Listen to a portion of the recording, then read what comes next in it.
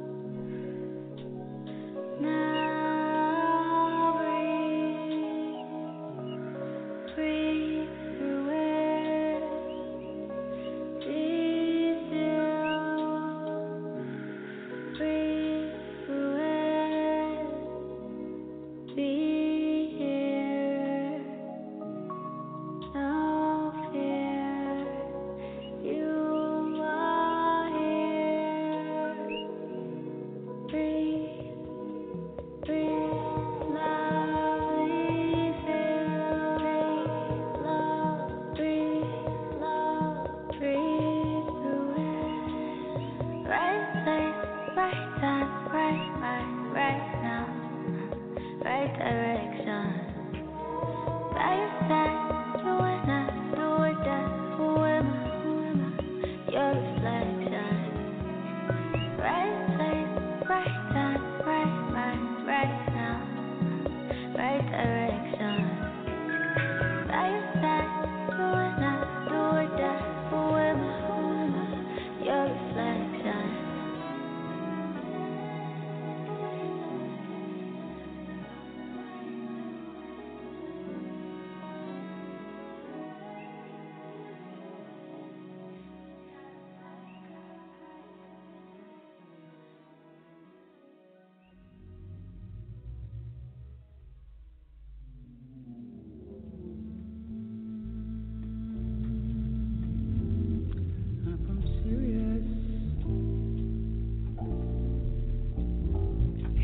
What's happening? What's happening? What's happening, family? How y'all feeling? How y'all feeling?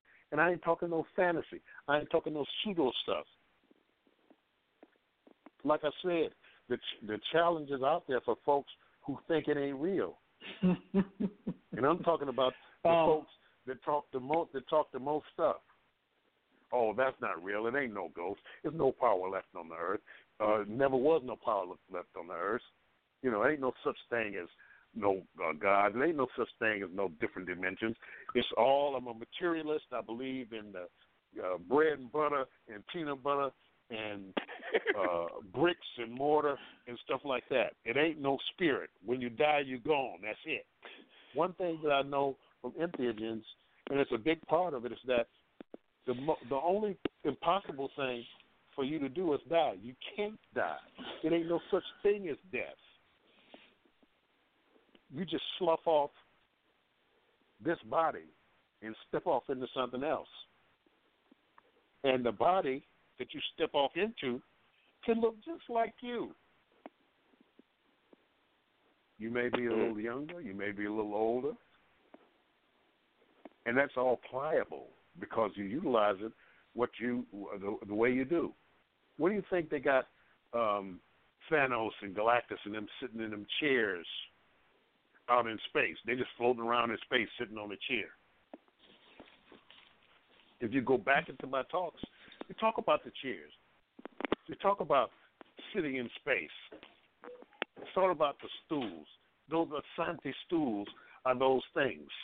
Those are Asante ancestors, the Asante folk, those who came together for war, sit on those same stools with those same symbols, those same Adinkra symbols, sitting out in the cosmos, sitting on stars to make ours look like a match because they're part of the houses.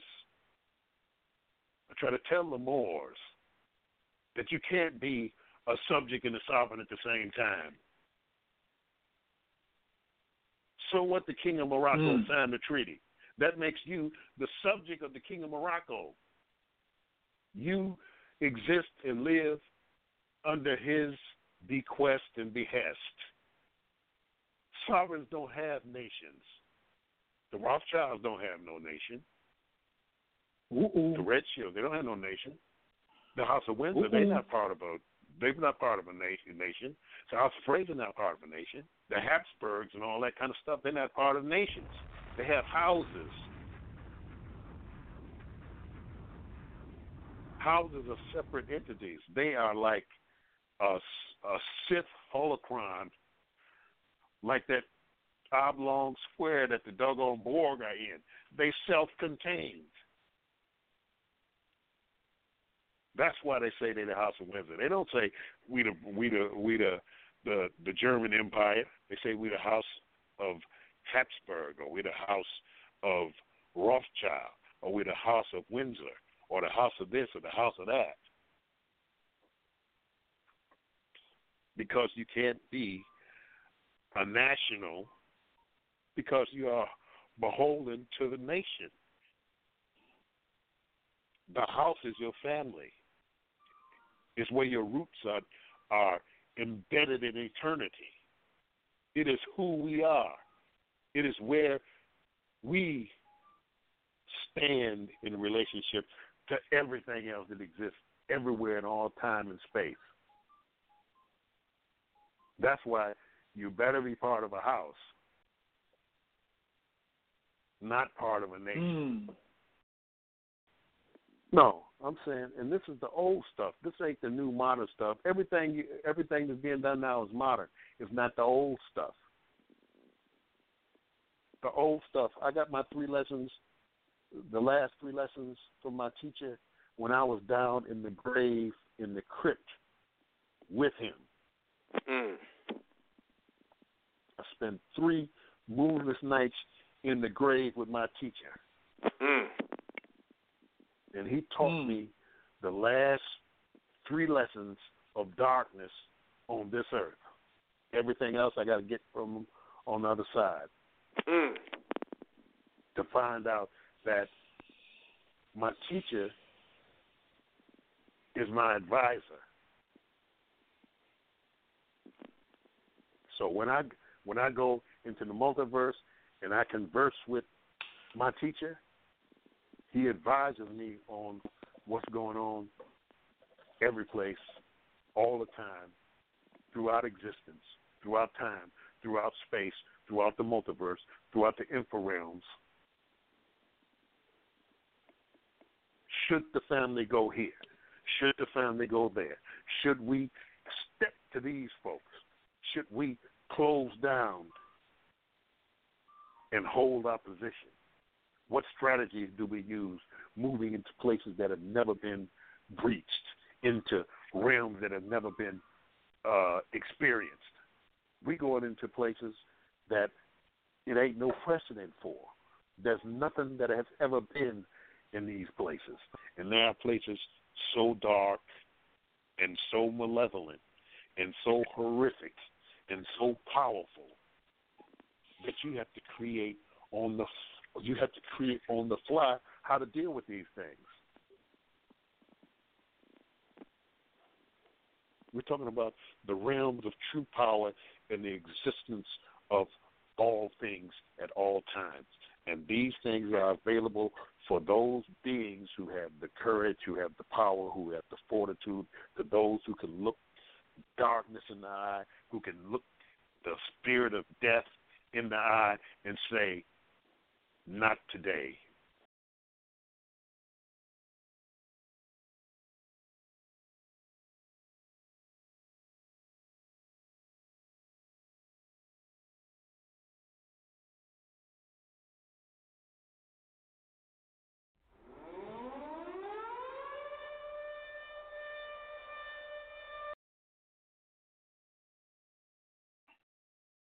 Welcome, everyone. That was a Mercury retrograde stand-in that we had right there. Thanks for everybody who's already tuned in and listening. Please invite a friend. This is Coach Khayr. You're listening to Coach K Radio tonight, Original Native Radio, and we're going to be talking about psilocybin mushrooms. Should you grow your own? With master mycologist Baba Ahati Kilindi Iyi. And we was having a little difficulties getting the show started, but we just want to thank everybody who has come on. Please share with the new phone number, 760-542-3900, on your social media accounts to everybody. And just let them know that we on here. They can click the link and come through. I remember last year when we were recording like 12 shows, 11 shows that led into this 12th show. That was a really big segment that Kilindi had gave us as a lesson. It was just like classes upon classes upon classes, because we was doing 3-hour podcast times 11. That's 33 hours of information. And so I'm just really glad I had that at the very top of the queue, that I could go into that to set the tempo. Man, this show right here is basically, I don't know, I'm not going to say it's my calling, but it definitely has called me, and I picked the phone up. And if you're listening, you have been called as well to pick the phone up, give this a listen.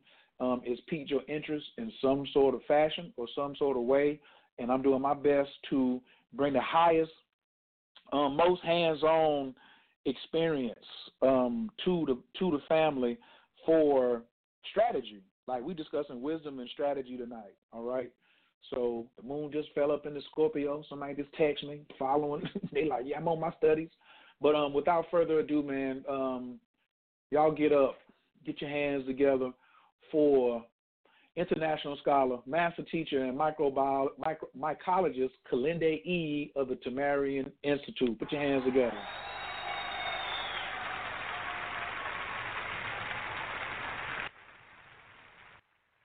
Baba Kilindi, how you doing this evening?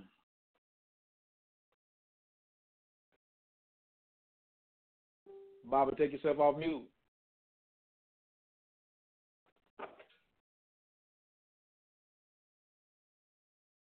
Baba, I can't hear you. Well,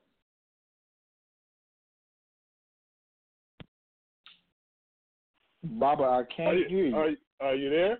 Yeah, I got you now. Wide open. I got you. We good to go. Okay. Well, I'm glad to be here. Things were running a little crazy there for a minute, but now we're on track. Absolutely. We in the as you call it, we are in Disneyland. That's when the party has started. So we up in here. How was your day today, Barbara? How you feeling? I'm well. Still here, working with it, and as the Christians say, fighting a good fight. I see your Ripple is up about 7 cents, and your Ethereum is doing really good over here. So I know you over there grinning, and you're gonna want to shoot some jabs at me later tonight. But I see you over there. I see you. Well, that's all part of the plan. If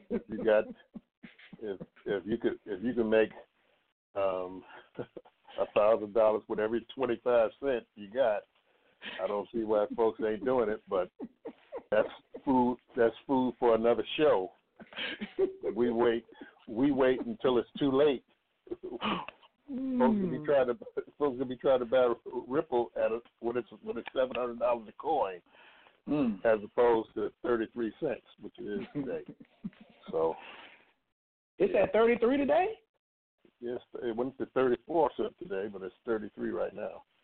Whoa.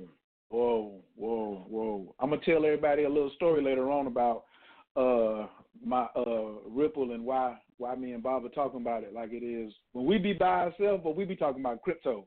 We be talking about mushrooms a little bit, and I want to give some relationship advice, but we be talking about that crypto. And both of us right. We trying to win. Good gracious. Wait a minute. Oh, Lord. What just happened? Okay. All right. Anyway, I'm excited, Baba, because on the 28th, 29th of February, you're going to be in Atlanta, Georgia. You're going to be doing a lecture on the 28th about, the real story of magic mushrooms. And then on the 29th, we have a grow class for 12 people in a private location. And have you ever been to Atlanta to teach on this subject or have a class down here? Yeah, I've been to Atlanta before. Yeah. But I mean, for a lecture and a grow class. Yeah. Okay. Well, not the grow class, but the lecture. Yes. All right. Well, that's gonna be fun. Anyone interested? Y'all seen the flyer for the grow class? Please shoot me an email at coachkhayir@gmail.com. Just send me an email. Say I'm interested in the grow class, and in Atlanta, Georgia. It will not be filmed. It will not be broadcast. And just ask me any other questions in the email, and I'll take care of it. I'll probably get you on the phone. Just email and send me your phone number, and we'll get it together. Man, Baba, tonight I'm just going straight to it. I guess you can introduce yourself in any way you want, like how long you've been, in the mycology game. But the bottom line is going to be like, why do I need to grow my own? That's the hashtag I'm using, grow my own. Can you help me out understand why that's so important and what are the benefits for the family? And this is part of the reason I'm telling them that. I want you to talk about that now, because when you get here on Friday night, the Breaking Convention always gives you 30 minutes to do a 2-hour lecture or a 2.5-hour lecture. Well, we ain't going to do that to you. I want you to bring that same one that you just did, that last one you had at the Breaking Convention that you only gave me 32 minutes of. Bring that whole slide deck and run it. Take your time, do it the way you want to. You're going to be at home, mi casa, su casa. But tonight I just want to let folks know, why do we need to be attempting to grow our own? Well, the thing about the mushroom technology is that it's a worldwide phenomenon that's going on right now as we speak, all over the world, and we're asleep at the switch. We aren't the families not getting in any appreciable numbers to understand what legitimate spirituality is, to understand what's going on with ancient Kemet, ancient India, Angkor Wat, Australia, Cambodia, well, that's Angkor Wat, but Thailand, the Indonesian archipelago, the Philippines, brother who was part of the group studied with myself and others back in the 80s and 90s, and when I first brought this to several groups back in the 90s, nobody listened really. They're like, "Oh, Baba Kilindi tripping," and brother left and went to the Philippines, and while he was in the Philippines, some folks said something about magic mushrooms, and basically said, what they basically said is, "Yeah, come on over to the house. We're gonna be looking at some Baba Kilindi videos." In the Philippines, and the brothers like, "Baba Kilindi, say Hati Kilindi Iyi." They say, "Yeah, that's who we looking at." So, so the brother had to go, halfway across the world for the folks to tell him where he was 25 years ago, and so brother reached out, and we back in contact with what's going on. But it's a worldwide phenomenon. Places, every major university, Cambridge, Oxford, University of Pennsylvania, Stanford, I'll be speaking at Princeton this April, Harvard, all these universities have a, number one, psychedelic club. Every city has a psychedelic society. Every state has a psychedelic society. And this thing is just blooming all over the place. And the reason to grow your own is that you once you have one sporeprint of a variety of psilocybin mushrooms, you never have to buy anything else. It's not like going to church; you have to pay tithes, and it's not like you got your guru or your master teacher or whatever, and you're supporting them with Cadillacs and big houses and things like that. The mushroom is the teacher. For less than $50-$60 worth of equipment, you can become perpetual in your exploration of the multiverse. That is, the multiple universes that exist side by side, on top of each other, interpenetrating one another. You can do that study with just learning some very simple techniques. There's a learning curve to it, but once you get it, you got it, and you can pass it on and spread the information into the community on how to grow your own entheogens. Where they come from, the purpose they were grown for. You can talk to them just like people talk to their plants. You can say, well, I want to go here, I want to go there, I want to learn this, I want to learn that. And the mushroom mycelium is sentient. It is a big brain on the blockchain. That's why I like to talk about blockchain, Bitcoin, and things like that, because Bitcoin is the psychedelic currency. It is the one to rule them all, as they say. And it's on the blockchain. It is a distributed ledger of knowledge and information of the multiverse. So learning to grow your own, it just makes sense. You don't have to. You can buy mushroom from folks if you find a source to be able to do that. But if you don't know your source, what's the reason why they're selling mushrooms? Is it to help people to become more knowledgeable of this whole universal space that we're talking about, or is it just to make a few dollars, and they don't basically care about how they are grown or how the cleanliness. There's a lot of things that can happen. I'm not saying most of the people who are sharing mushrooms are not of that persuasion, but there are some unscrupulous people who, they don't basically care. They just going for the money's sake. And, that's not what we want in the community. We want knowledgeable, clean, diligent people that are growing their own mushrooms. And that way, because mushrooms, although they're not expensive as things go, they're in many places, some are going for $15 a gram. And so, if you want to take a large trip, you're looking at a little bit of an investment in doing that and growing your own.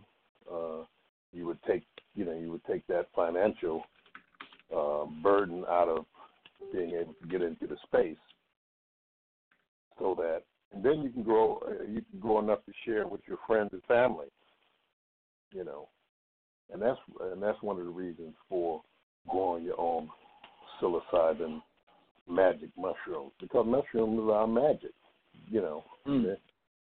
other psychedelics,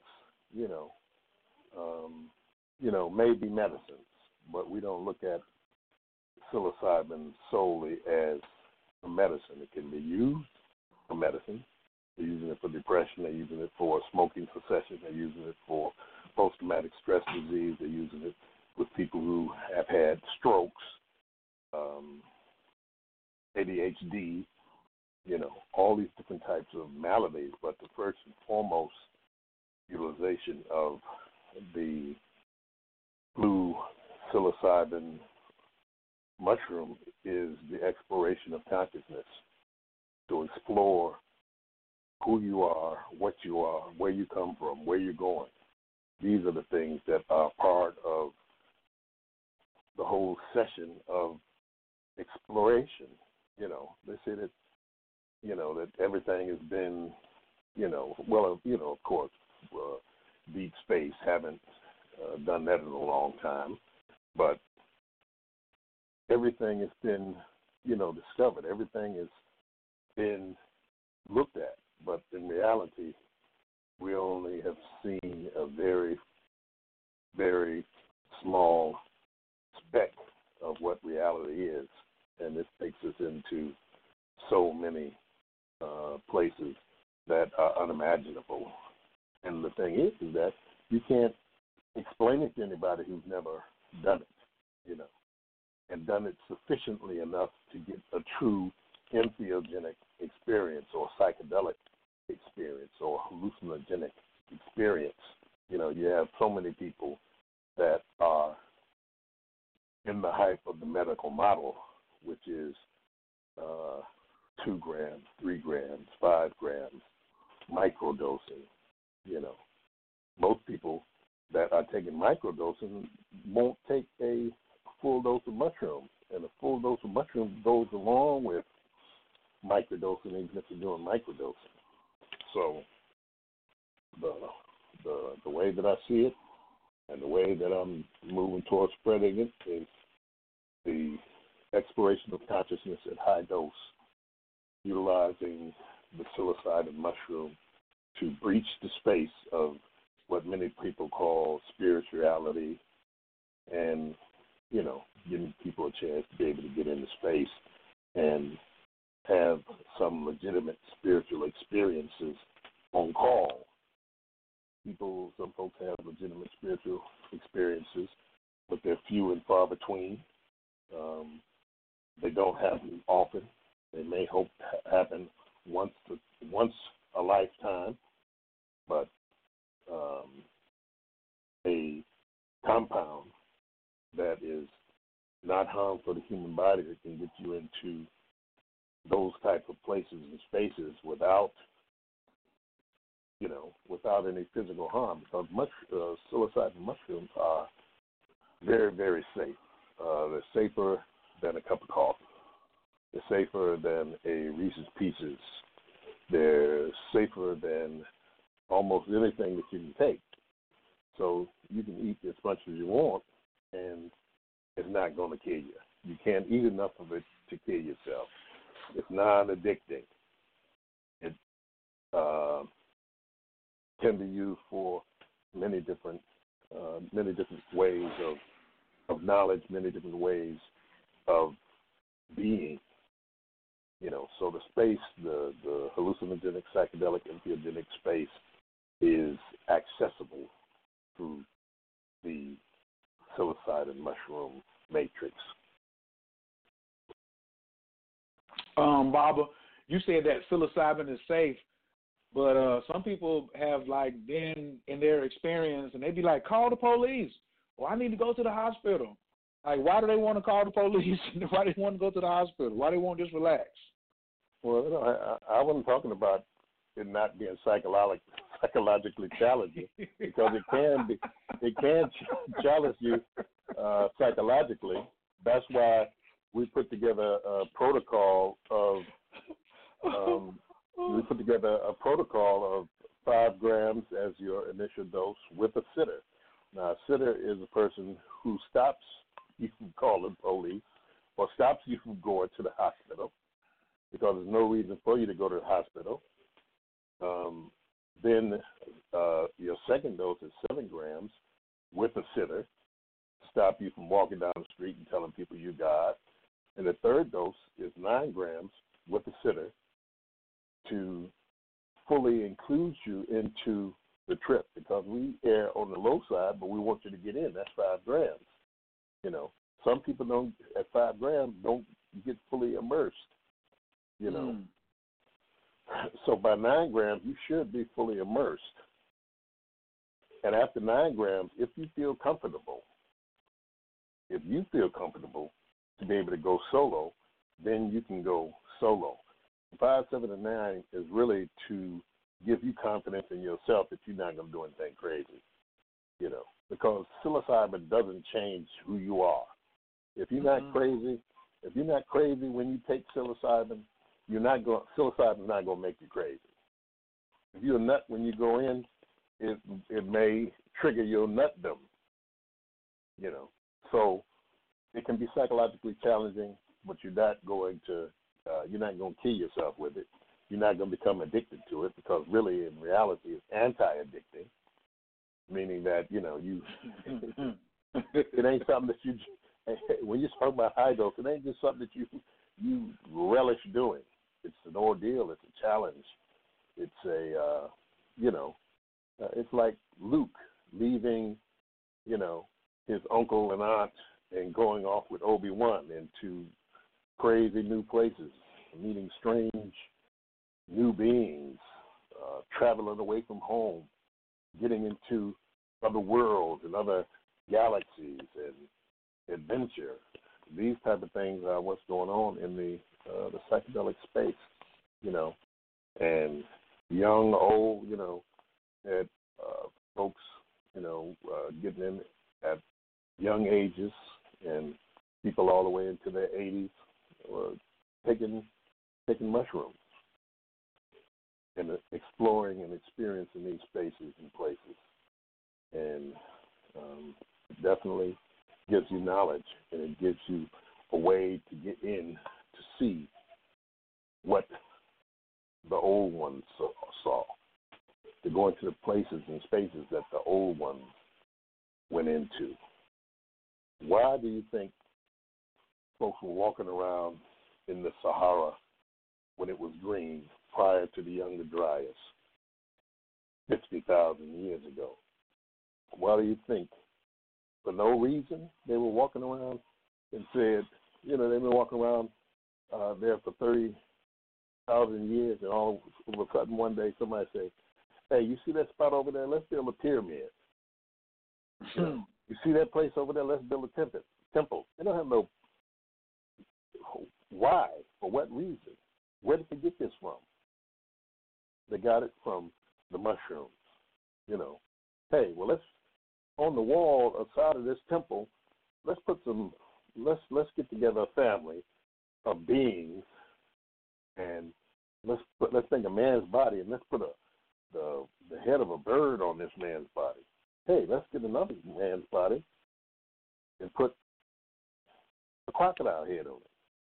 Let's get a woman's body and put a cat head on her. Well, they've never seen these things in nature. They cave paintings all over Africa in different places, and people know how to draw what is in nature. You know, they know how to draw wildebeest. They know how to draw hippopotami. They know how to draw giraffes. They know how to draw other human beings. They know scale and all these different types of things. So why did they start drawing things that they had no prior contact with? You know, there are places in the Kilindi Plateau in Algeria, which are a series of labyrinth caves with paintings on them. And at a time when nobody on earth had a shoe, nor a pair of pants, you're just going to draw some people with spacesuits on, helmets and boots with laces in them and pants and belts around the pants to hold them up. They didn't have any prior information about these things. So why? Just out of imagination? They say it's out of imagination. Imagination out of experience. Imagination is out of what is in the plenum of information that, if not you, prior people in your line or prior people in your community have experiences about. They can sit down around a fire and draw a picture and say, well, I was walking down, the road here a little while, and I ran into this guy, and he had on these things on his feet, and he called them boots. But they never met those people in regular three-dimensional five-sense reality consciousness. But they did meet these creatures and these people and these entities and these different type of beings in the psychedelic space. And that's where they brought back pre-Kemetic priests that were trained in Atlantis. And I know coming to Atlanta and talking about Atlantis, you're going to get a whole bunch of stuff because folks be talking about it wasn't no Atlantis. We don't have no records of no place called Atlantis. Well, it wasn't necessarily called Atlantis. Plato called it Atlantis.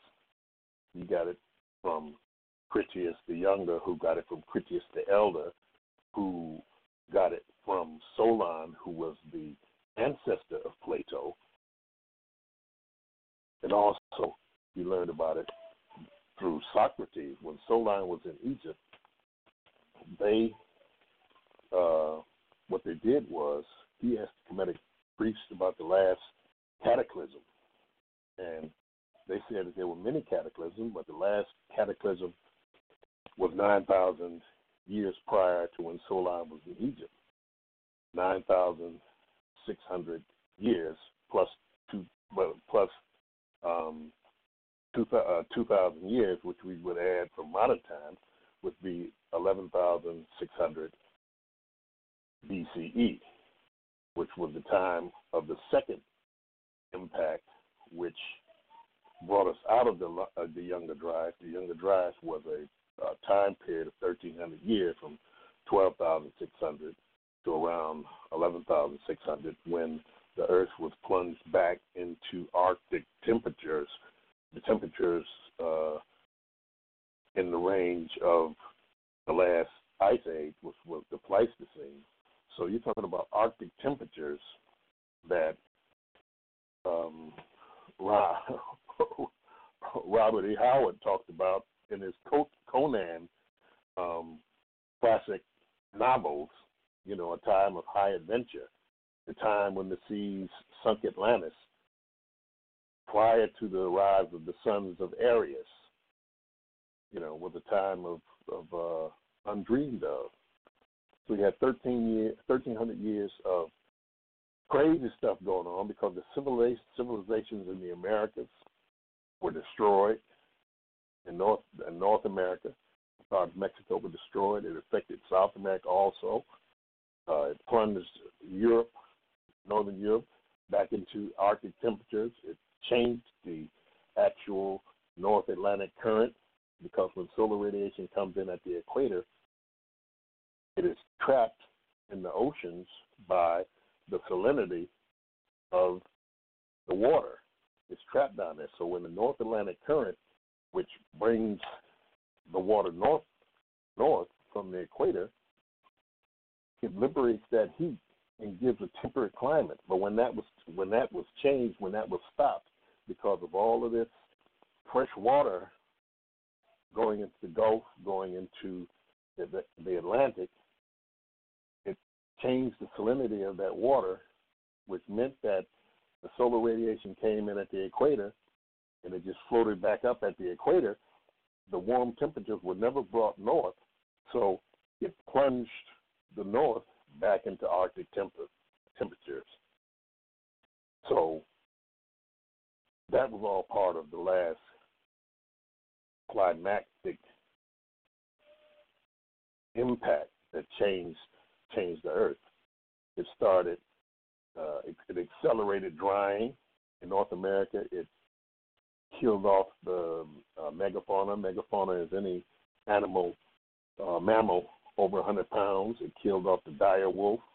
If anybody watched Game of Thrones out there, and you saw the wolf that Jon Snow had, the wolf that was doggone near 5 feet at the shoulders, they had those walking around North America.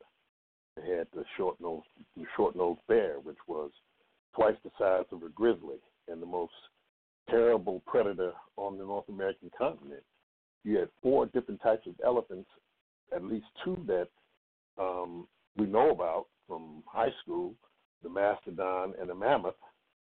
Had the North American horse, that was killed off in a day, because when the Spaniards came to North America, there were no horses. The horses that we have are a descendant of the Spanish horses, the Mustang, the Mustangs that the indigenous people were riding and things like that. They called them in their language big dogs because they didn't have any name for them. Because when the North American horse was here, there weren't any people who had crossed the Bering Straits who were genetically tied to Mongolia that were here. So you had that, which changed the topography of the landmass, changed the mushroom fruiting season, changed where mushrooms were. At one time they were no longer. In the Sahara, as it dried, the mushrooms dried up, because mushrooms need a certain temperature. They need a certain moisture content. So as the Sahara started drying out, and the rivers, tributaries, streams, all of these different water sources dried up, the mushrooms receded from the Sahara, and you only had mushrooms growing in the south. So you had great cattle cultures in East Africa, which had mushrooms, whereas they were no longer in what we would call Egypt and Libya and places like this. Although the Kemetic priests learned how to cultivate mushrooms, and you have the mushroom iconography in ancient Egypt, ancient Kemet, which was part of which was the originator of the spiritual system of ancient Egypt. Baba, it's crazy because to me, like even with the subject, even though you're talking about you giving us the history, it's like the mushrooms that I can grow seem to teach me these things, and I know them firsthand. Can you talk about the importance of knowing for yourself and versus secondhand information? Like how have you seen some of this information? And you ain't even really got to get to where you be at 30 grams and 40 grams. You could talk about the information you can get between 5 and 15 and 20. Can you talk about that a little bit? Well, it takes you to these places in real time, eye to eye, face to face, you're not speculating or hearing a tale or a story. You're actually going to these particular places. Mushrooms give you the ability to time travel, in the future and into the past. They give you the record hall, the libraries of what Helena Petrova Blavatsky and Annie Besant and C.W. Leadbeater and others who were part of the Theosophical Society from the late 19th century and early 20th century, who called the Hall of Records, or the Library of the Records of the Galaxy, the Akashic Records, where we call it the Akashic Records. Very similar. Akashic Records, in other words, the record halls of the Acacia, because that also was one of the entheogenic plants that we utilized in ancient Kemet. It was also used in Turkey, and it was also used in the southern portions of Africa. It's called Acacia nilotica, the acacia of the Nile, which was called the tree of life. It was also called the tree of knowledge. You take it and it extends life. You take it and then you gain knowledge.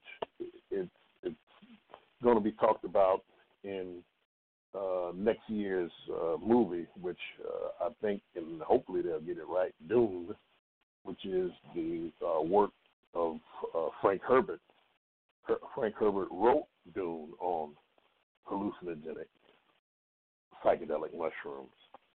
That's where you get the whole thing in Dune about traveling without traveling, or, traveling without moving, that the eyes were blue within blue, the Bene Gesserit priestesshood who practiced genetic understandings in being able to have the women utilizing parthenogenesis and creating the universe's super being. These type of things that Frank Herbert got from eating the mushrooms while he was writing his work on Dune. Paul Stamets got several cultivation. Paul Stamets is he's like the mushroom Einstein. He got several of his cultivation techniques from Frank Herbert,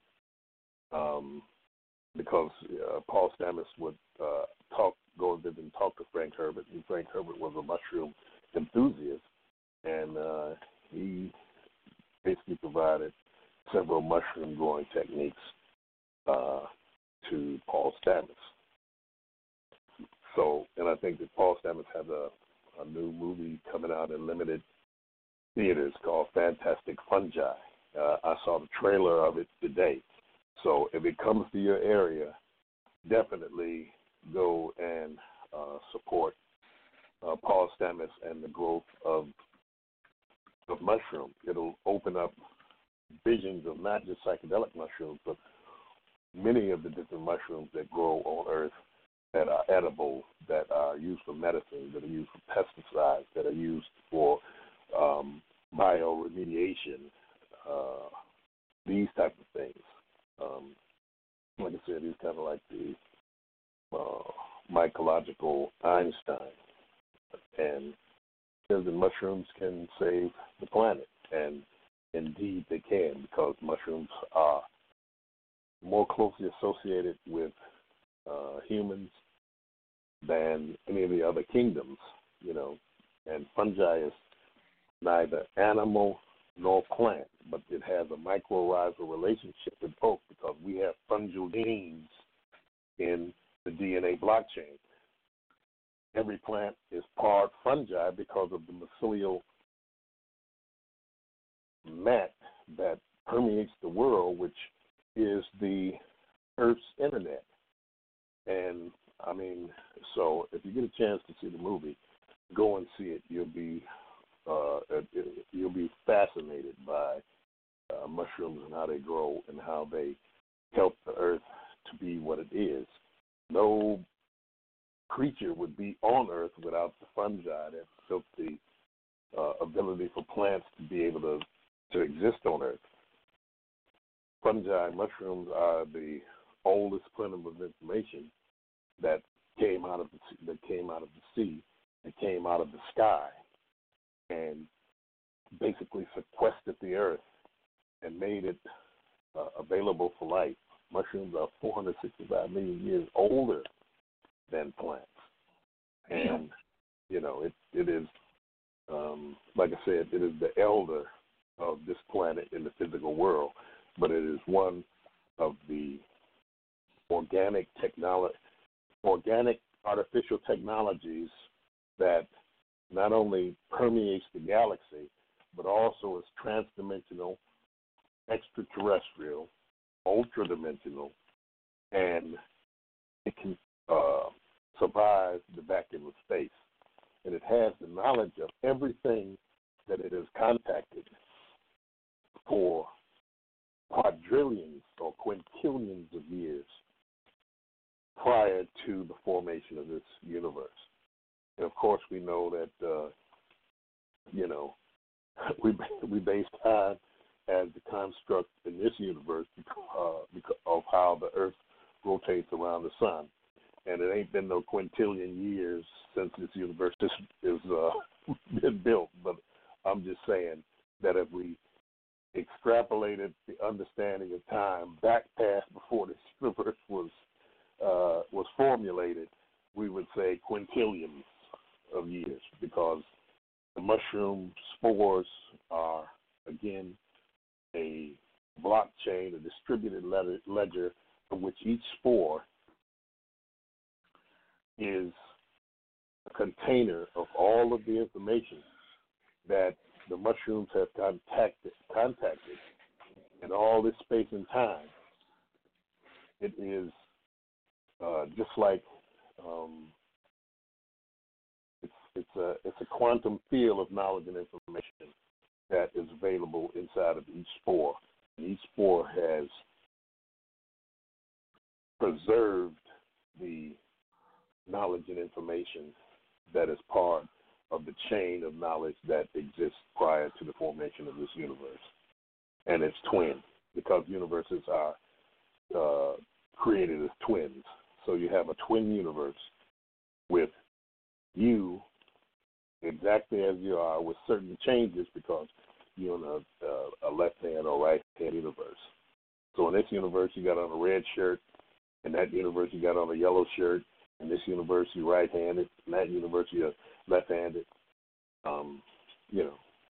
That type of thing. Your doorknob is on the other side in your house, all of that. And all of that is contained in the mushroom spores that are entangled on the quantum realm. So every spore has all of the knowledge and information of all of the contacts that the mushroom spores have encountered through its sojourn since the time that it was created by the elders. Now, hold on, Barbara. Wait a minute. You're telling me that if the people who are going to come to class on the 29th, how long is the class going to be on the 29th? What time are we going to start? The class is a 4-hour class. So you want to start around? You want to start around 10 or start around 11? What you want to do? It's probably around 11 o'clock. Okay. Now you're telling me in 4 hours.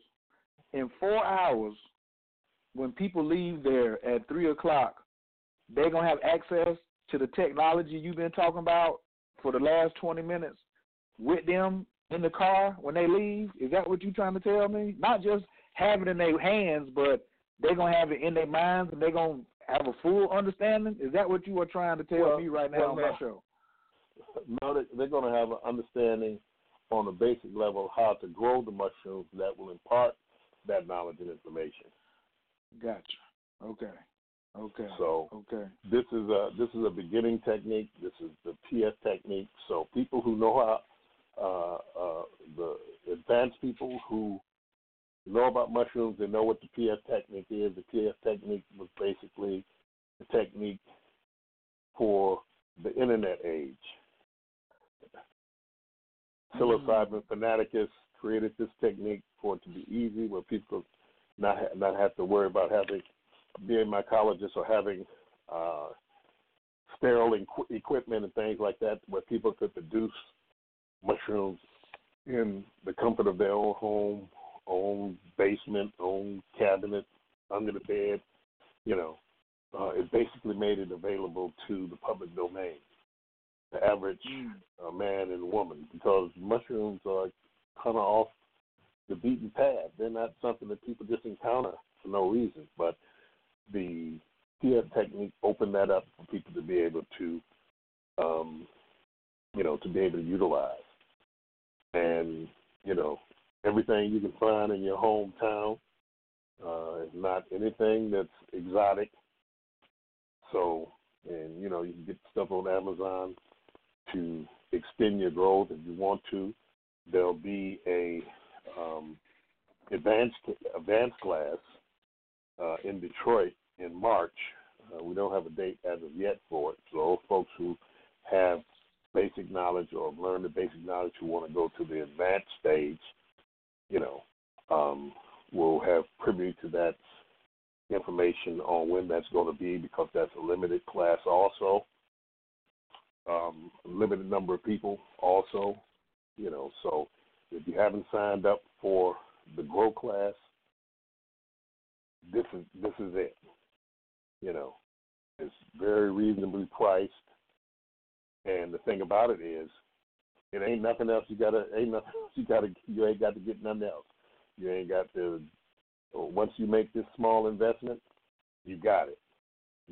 For the rest of your life. You don't have to buy anything else. To become more efficient, if you want to take the advanced class, that would be, advanced class extended, where you get more bang for your buck.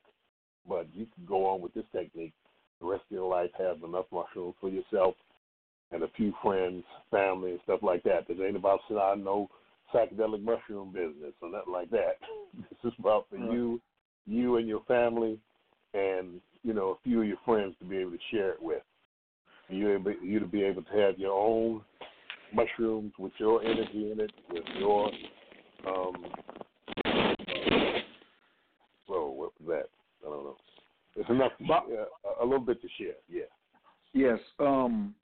I'm gonna tell you one thing that I have seen that's beautiful, and to me is like the ideal, people. I mean, the class is definitely for the spiritually mature, but I've been rolling with Jerry with the Toad since like September of last year, and I have watched a lot of people who have come to participate in the 5-MeO who have shown interest in the mushrooms, and they have been couples, like husband and wives. And to me, like, even when they ask and they say, yeah, we want to do this, I'm just sitting there like, man, you mean you going to go on 5 and then she going to go on 5, then y'all going to wait a month and then you going to go on 7 and she going to go on 7? Like, I was just looking at it and was like, man, that relationship right there is really going to grow, because, like, yeah, y'all might have been working through something like face to face when y'all was, talking, but now y'all getting ready to bring in these entheogens in here. Like, can you talk about how growing mushrooms helps families and relationships? Because not just for the people, but I think about my nephew. So, like, your little granddaughter, y'all call her the mushroom baby, the little smart one. What's her name? She's way smarter than me. What's her name? Well, it's a lot of special mushroom babies around. I'm talking about the one. I'm talking about the one that be at your house when I come through. What's her name? The little one. Well, we don't put the little one's names out on. Oh, okay. So the little one. That's right. The little one. She's so smart, everybody. I just want to tell you, like, one day she just pointed out every region of the brain to Jerry. And Jerry's a doctor, and she was telling Jerry what all the parts of the brain was. And I was like, wait a minute, little girl, you moving too fast. And I was like, my nephew 12 years old. He ain't even ready for you. You only 5. You out here doing the most right now. And so I think about well, she just, she comes out the room into the and they'll ask me, or grandmother or something, say, why are we on this planet? What? how did we come here? I mean, I know how babies are born, but how did we get on this planet in the first place? That type of thing. I'll tell her, I'll say, well, there's been successive waves of humanoid types who have come to this planet. Some were sojourners, some were shipwrecked, like they was, some, the engines, something happened to the engines, so they had to crash land. I say some were developed here, cloned, So I'll tell her different things like that. It was different peoples, because we had 27 different humanoid types on Earth, different people from different places. And, you say, okay, well, hey, that's interesting. Then she'll put a booby trap in the house, because she's into booby traps. And they be catching me, too, You walk out the door and, your bathroom robe belt is put on the door so that when you pull it, something fall on you. So that's the kind of thing that's happening. But you have people who, children are also participating in psychedelics. And some are conceived on psychedelics. So how it helps the family and relationships are densified and solidified and made greater and looked at from a higher vantage point by growing mushrooms together and taking trips and sojourns together as couples, even having mushroom sex where true kenosis is developed. Kenosis means to become one flesh, where, the couple becomes one flesh, thinking in one another's minds, so there's no verbalization there. Becoming one being and flying through the multiverse as a single being and experiencing faraway places, different galaxies. Somebody's listening right now. Somebody's listening right now and say, "Oh, so we can just go and try 5 grams together then? Let's get 10 grams and go in together." Would you recommend that for people who've never been? That both the husband and wife or the partners go in together? Well, not on the first one. You get some experience in, and then later on you going in together. Yeah, you both take 10 grams, and you give each other a big hug, and you become one, melt into one another, and traverse the multiverse together as one being with 2 consciousness that are communicating non-verbally and exploring the multiverse and the universe, the galaxy, and those type of things through the entheogenic pathways that lead from one place to another superluminally. In other words, faster than light travel, traveling at the speed of darkness. The speed of darkness? Wait a minute. Hold on. You slid one in. I'm over here. I know about speed of light. I know about warp speed because I'm a Star Trek guy. But now you're talking about the speed of darkness? You're going to have to give me a little more. The speed of darkness is faster than the speed of light. Light is the artificial. Darkness is artificial too, because everything is artificial. It's all a construct within the simulation. But darkness is faster than light. The light is only a receding from darkness, so it's going to be slower than the plane of which it exists in, and light exists in darkness because below the Planck length, which is 10 to the 35, no light exists because it's smaller than the photon. That's why in the Mahabharata, in the portion of the Mahabharata, which is the longest epic poem on earth, and the portion of it called the Bhagavad Gita, which was the portion where Krishna imparted to Arjuna, who was the ultimate warrior, the transdimensional knowledge of his supreme position. And what he said was is that that which you are, no fire can burn you. That which you are, no water can drown you. That which you are, no earth can cover you. That which you are, no air can make you dry. The reason why no fire can burn you is because the molecules that bounce together to create friction, to create heat, to create fire, are orders of magnitude above what you are, because you exist in the magical realms that are below the Planck length, 10 to the negative 35. So there's no molecules there. There's no atoms there. There's no quarks and gluons. They don't exist there because this is a smaller realm. This is where the supercomputers, the super servers exist that create the macro reality to where you get subatomic particles. So it's subatomic. In other words, subquantum is what the reality of the below Planck length super servers that exist. And the only way to be able to access those realms is through consciousness and through DMT, dimethyltryptamine containing plants and fungi. Because mathematics breaks down at the Planck length. They say that's the smallest you can go. You can't go no further than Planck length. But that's not the end of it. Scientists are looking at the Planck length as the end of it. You can't take a meter and divide it any smaller than Planck length. But that's not the end of it. That's the beginning of it. That's where it begins. So these are the types of things that we'll be discussing in the lecture and talking about, and the actual mushroom will show you, because I can't really tell you what it's about. Because I mean, it's like telling a person who's never had sex what sex is or what sex like. You can say, well, what somebody say, well, what is sex like? You can say, well, it's good.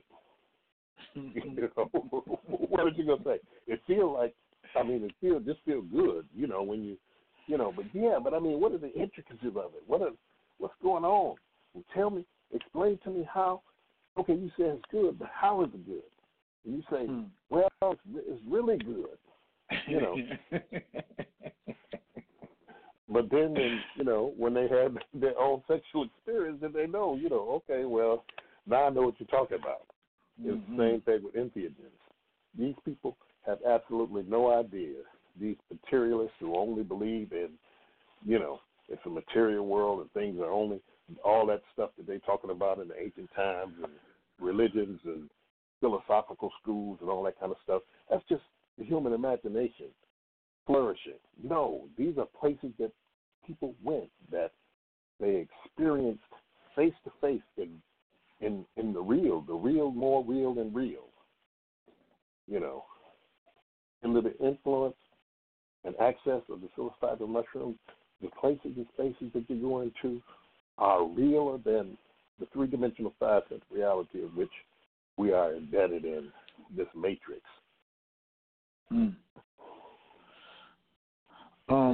I had a question. I got two questions from the audience. If anybody else wants to come on, just please press 1, raise your hand, and I'll get to you. But I got two people had text me a question. Rashid said, he said that you said microdosing goes along with high dosing. Can you speak on that for beginners? And before you do that, I want to say my opinion of what I understand and ask for, you know, am I close with what I'm saying? So recently, I just had somebody come to me and was like, oh, I'm getting ready to go to New Orleans, and can you help me get some mushrooms? And I was like, you know, I might know somebody. But she was like, I said, what you taking them to New Orleans for? She said, well, I want to take them for Mardi Gras. Now, you want to take them to Mardi Gras? Like, what you mean? She said, well, no, I just want to relax and really have a good time. I was like, well, that's not where you want to go start off with no 5 grams. She was like, no, I just want to just take some like the microdose and stuff. And I said, if you're not rooted in one full experience, then the microdosing is really not going to be as effective as it could be. Was I correct in telling her that, or should maybe I took it another way? Well, microdosing is hallucinogenic. In other words, you're not going to feel anything, or it's not going to give you any type of experience to have fun, or whatever. You make your own fun. Mardi Gras is great on its own, but mushrooms is a lot bigger than Mardi Gras. You could take your 5 grams in your bedroom, and you could have more fun than the Mardi Gras. But the thing is that some people take party doses of mushrooms, 2 to 3 grams, 3.5 grams, and they go to different festivals around the world, Boom Festival, Burning Man, and all these type of things. These are places where people take these little bit of these small doses of mushrooms and other compounds to jive with the space, and each person is a sovereign being, and everybody has their own usage. I don't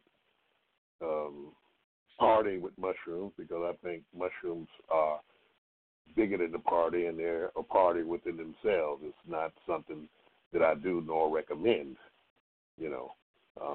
Some folks take a plethora of different things, a shot of Hennessy, some drops of acid, take some mushrooms, MDMA, some toad, all these things mix up together, ketamine and everything at the party, and those are people that get some of them get into trouble, and that's why they have, psychedelic first aid areas. You see somebody walking around that may be confused or not know what they're doing. You take them to the particular safe house, and there, they can be looked after and stuff like that. But no, big parties like that and mushrooms don't go together well. So it's something that you want to do alone or with somebody that that you trust. People can be vulnerable with mushrooms,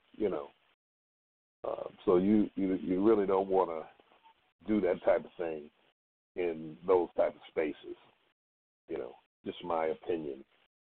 As far as the microdosing and the macrodosing, you want to microdose to develop the neurons and the dendrites in the brain to be able to repair the adult brain, to grow new neurons and things like that for your,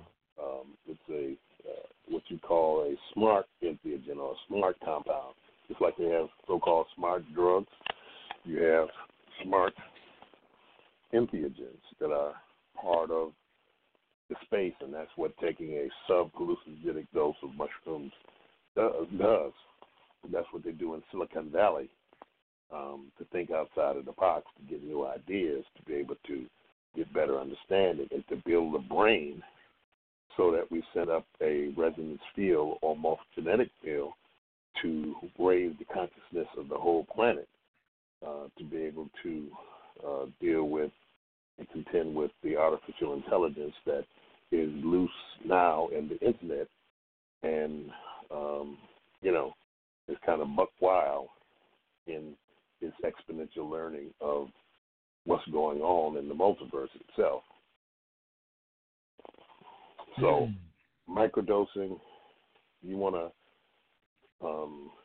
still have a true entheogenic experience, because the entheogenic or the psychedelic experiences do the same thing that the microdoses do on a grander scale and a greater level, but microdosing is the kid of the day, and it is beneficial. but I would suggest that you microdose. Some folks do the Federman protocol, others do other protocols. You can do it the way you want to do it. You can do it every day.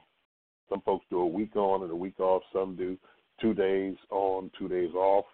Some folks do 1 day on, 1 day off. Some folks do every day. You know, I know people who microdose a whole year straight. But I think that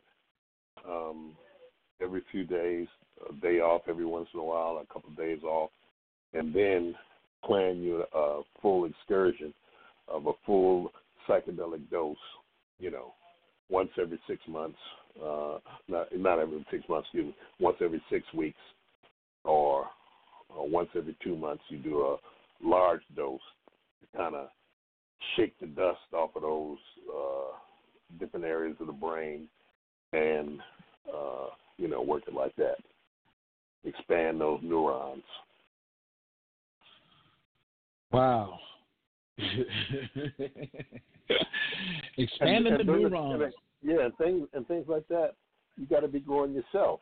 Because if you're taking psilocybin every day, and then you're hitting it once every 6 weeks at high dose, you got to be growing. You got to be growing your own. Or then you're buying them from somebody, and that's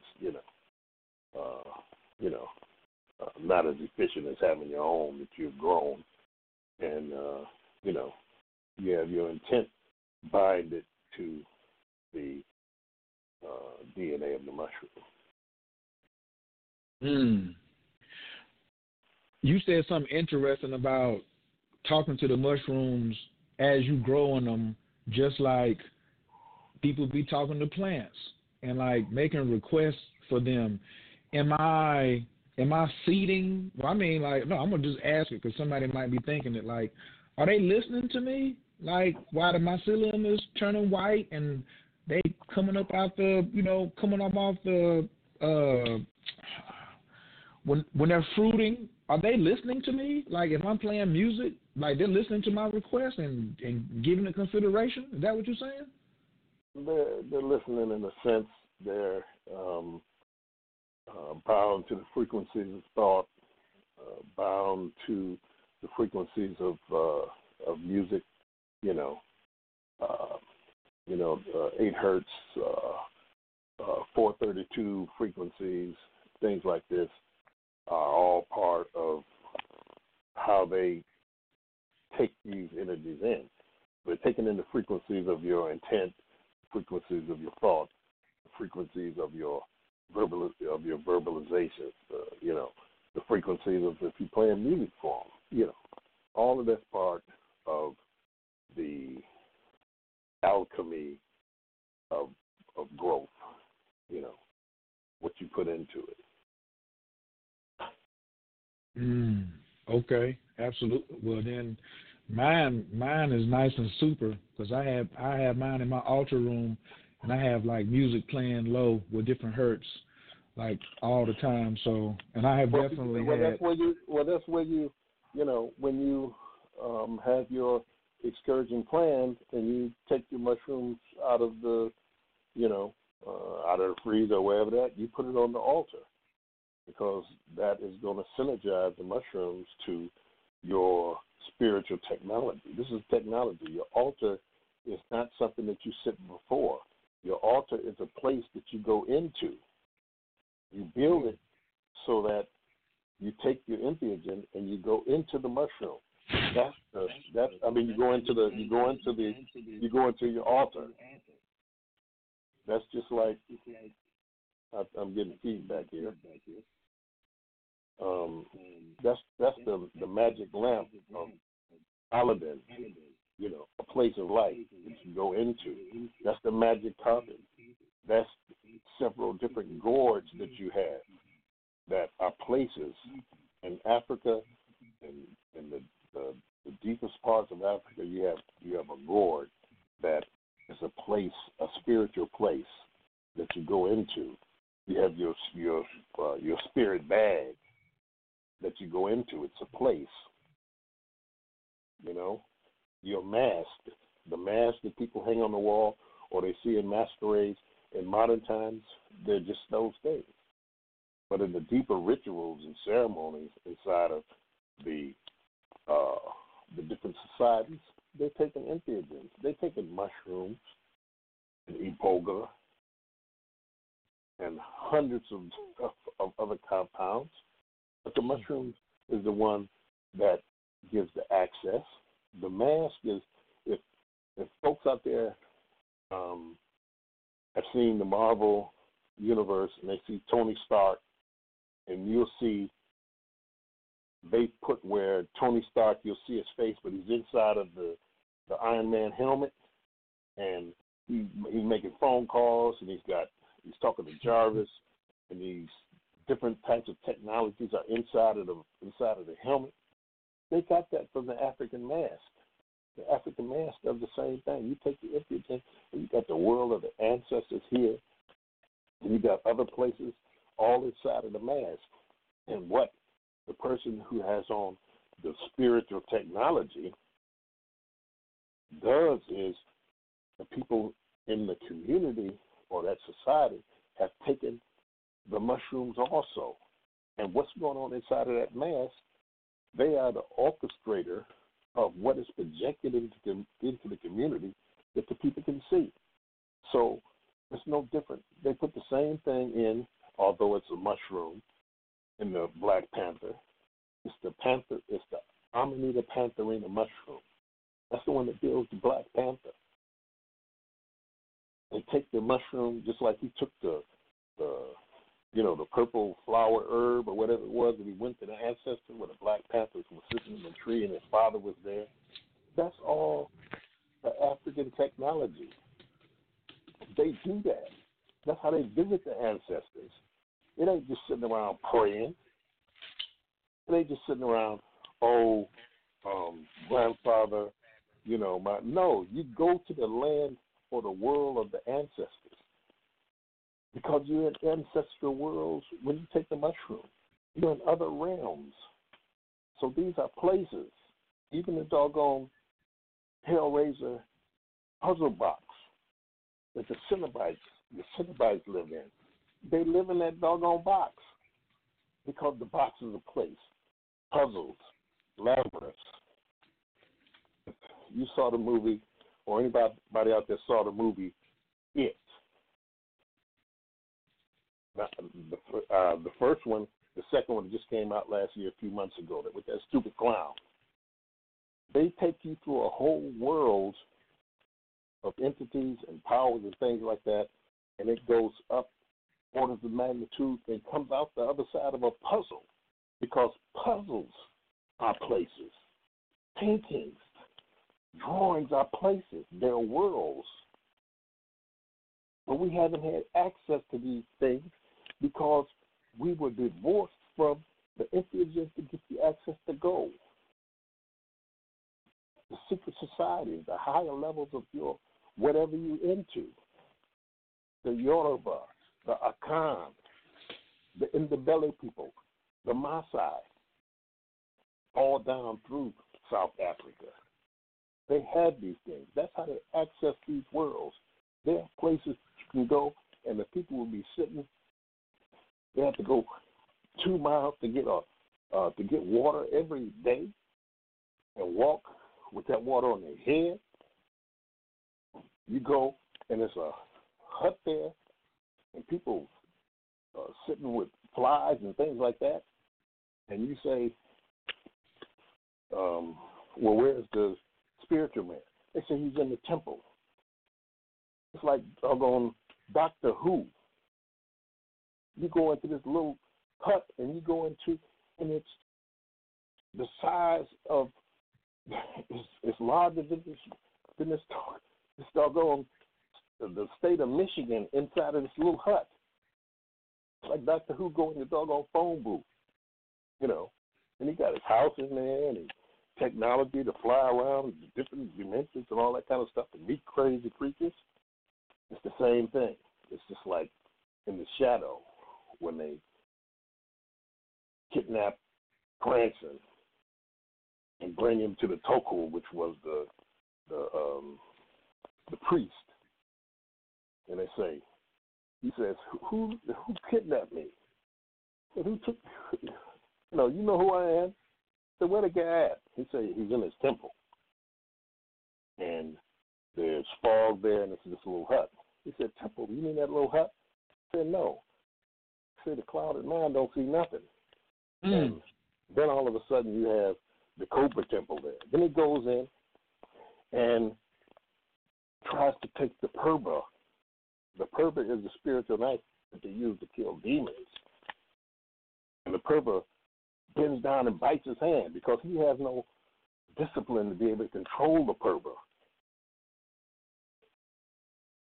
So the head priest, who's a young guy, says, purba.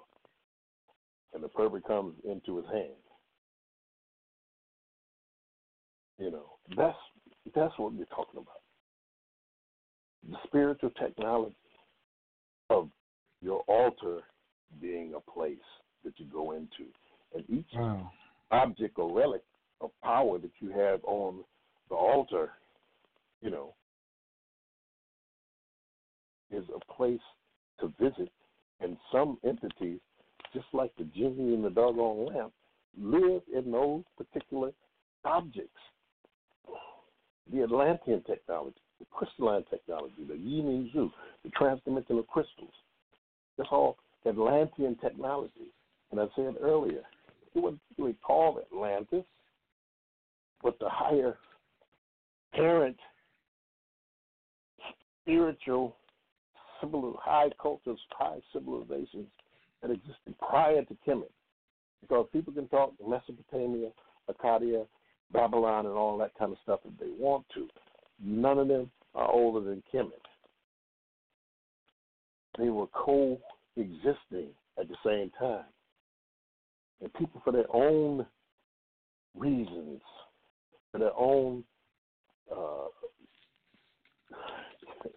stupidity, want to try to place the same thing. You can't find stuff that was in doggone Iraq and Iran, the Vermonters and all that kind of stuff. They got in Area 52 or whatever it is, trying to back engineer that stuff. But the stuff is magic. It ain't just the physical scientists, okay, today we can do this and do that. No. You got to go down there and see, or you got to go down there and ask them folks how this stuff works. If you remember, in the Black Panther, when they were flying into Wakanda, and the sister from the zombie picture that come on, American Horror Story. The Walking Dead, the sister from The Walking Dead, who plays the sister with the locks and the sword. Her, she was flying. She was flying the craft, but she was flying the craft by pushing her hands forward and pulling her hands back. That's how you fly them craft. They didn't just make that up. Disney has got people taking psychedelics and giving information. DMT, mushrooms, ayahuasca, iboga, and giving information. And they're gleaning the internet. They send it out to people who are taking entheogens. They're going to have this on. They're going to have this talk in their database. They got all of my talks in their database. And I'm not saying that out of ego. I'm saying I know this because they're going to glean whatever they say, whatever saying. They, oh man, we could use this in the Celestial movie that's coming out. Oh man, we could use this with Galactus when they bring Galactus in to the Marvel multiverse. Oh, we can use this in Doctor Strange and the Multiverse of Madness because they brought Sam Raimi in. It's going to be the first Marvel horror movie, Doctor Strange and the Multiverse of Madness. because they're getting ready to go straight ham with this thing. And it's all going to be what's going on. It's going to be real. It's the same stuff that you can experience on a long Saturday night with 10, 15, 20 grams of mushrooms. Because that's how they built Dr. Strange. They built Dr. Strange out of Frank Bruner and Steve Englehart, who were in the village, who reimagined Dr. Strange into the master of the mystic arts by putting in the comic books and how they made their deadlines by dropping acid and eating mushrooms in the East Village in New York. That's how they made their deadlines. What we can have Dr. Strange do this week? I mean, the next comic book. We don't know. Let's drop some acid and find out. Let's eat some mushrooms, find out, and bring that stuff back. People are always asking me about going into trips and bringing stuff back to this realm. And most of the people that ask that, they ain't got no business whatsoever bringing stuff back in here. Bring what back in? Bring what back in here? That stuff is for there. It ain't for here. Wow. You're talking about messing some shit up. That's what you're talking about. It'll be like that movie where the army opened up them dimensional portals and all them things was coming in. The people was trapped in the store, in the grocery store, and crazy type bat entities and monsters as big as, the Empire State Building walking around chewing people up.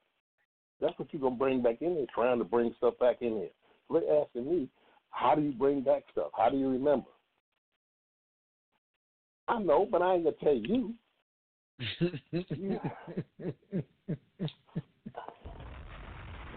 They always try to ask me some questions. So this stuff here is messed up enough. You don't want to be opening them doors up that you can't close. You always be bringing stuff up in here. You can send it back. So you don't even know how to perform a proper doggone funeral. Walking through the graveyard, then just walk through your doggone house. You gotta stomp that graveyard dirt off your feet so many times before you enter your house, or you drag the spirit of death in your house. That's what they say. They always going through, because you bring the spirit of death back in your house, and somebody get killed or somebody die, somebody have a heart attack, because you don't know the spiritual technology of dealing with death. And you're supposed to have portals so that you can send death out of there. That's why houses are no longer houses. Houses now are just, I don't know what the heck they are, because you're supposed to have people born in the house to open the portal of life in your house in a specific place. Then when somebody dies, they're supposed to die in the house, so that you have the power of life and death in your house, so that you have portals to be able to go to either at any portion in time. And that's what the mushroom technology is for. You do it in your house because you have the power in your house. You have the shrine in your house. You have the portal of life because babies have been born in your house. You have elders who have died in your house. That's why when you go to the doggone room and pour the libation, and you're supposed to be pouring the libation, there's a direct line from the bedroom grandma died in to be able to go to grandma and speak to grandma. Your phone was breaking up. On that last part about pouring the libations out. Can you say that part again? So you pour libations to the ancestors in the room that the ancestors left and went to the next life with. That is a connective point. That's why you have the head of the house who pours the libation in the room where the ancestors have passed. And all this stuff that people, I'm not going to get into talking about people or anything like that, but once you start getting the mushroom and the ancestors start teaching you, or you start going to the different halls of records and the different libraries and stuff like that, you know, a lot of the nonsense starts fading away.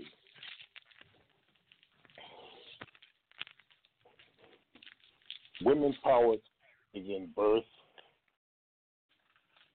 and love and children and all these different type of things. You ain't got to do everything a man do, and men don't have to do everything that women are doing. I say all the time, because of our community, that the djembe drum should not be played by women. And I know that's in Atlanta. I'm gonna have to bring my shield with me. ain't nobody gonna bother. That is not a woman's drum. Women don't play that drum. You don't put that drum between your legs on your doggone womb and play that drum. That's a man's drum. Period.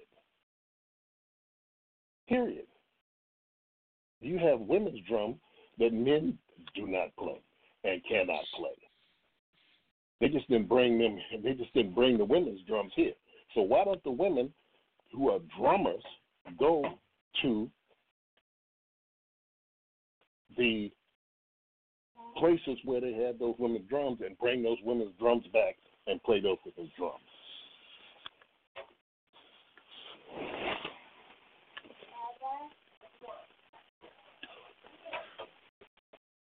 Why don't they go and play those women's drums? Get those women's drums, because they just want to play the drum, because the djembe drum, because men played the djembe drum. That drum came from the drum planet where the drums live, and it was downloaded here. That's what I say. You don't want to be going around bringing stuff back here. That's a war drum. Use that drum for executions. That drum can summon thunder and lightning. Fire comes out the back of it. Shrines in them drums, so where they put them in the drum houses, the drum houses. They have houses for the drums. And you get the drums in there talking to each other, playing different tones. Ain't nobody playing the drum. The drums are talking. Through the mycelial network of this earth that is connected mycorrhizally to the trees. The trees are the antennas. They upload and download information from other galaxies and other planets that have trees. So the drum planet, it was asked by the people in that area to give us a drum. So the drum was downloaded from the drum planet to the earth through the trees into the mycelial network, which is part of the trees. And the drum was embedded in the trees. So they went out and talked to the trees that had the drum, because you took the mushroom, you went out, looked through the forest, and you saw the drum in the tree. You asked the tree's permission. Can we retrieve the drum that was downloaded to this planet? The tree says yes. And the people come and they cut the tree down. They liberate the drum from the tree and cut away the excess wood. They merge the plant, the fungal, and the animal, because the fungi is in the wood. And then they merge with the animal, which is the skin of the drum. They circumcise it. They rope it and tie it. And then they bring the drum and introduce the drum to the community. That's the old way of doing it. You don't just go find a tree and cut the doggone tree, cut a drum out of a tree, shape of a drum that a drum is not in. The drum got to be in the tree. It has to be downloaded into the tree, because the drum don't come from here. The drum is downloaded to here.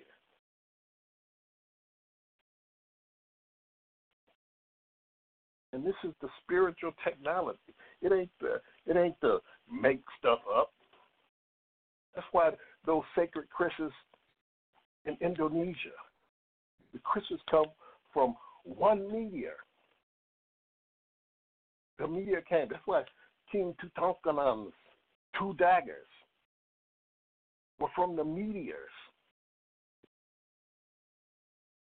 When Atlantis was in the Sahara, in the largest freshwater lake on earth, when the Sahara was green, when there was a time before, again, I'm talking a Younger Dryas, because the Younger Dryas rose the water table of the oceans and the seas 400 feet, which covered everything up. That's why Atlantis, or that high civilization in northwest Africa, around the Atlas Mountains in the Sahara,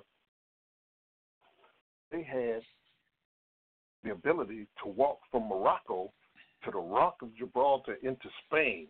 That's why the Toledo blade, which is one of the top steels of the earth, Ruthbut, which is the steel that went north.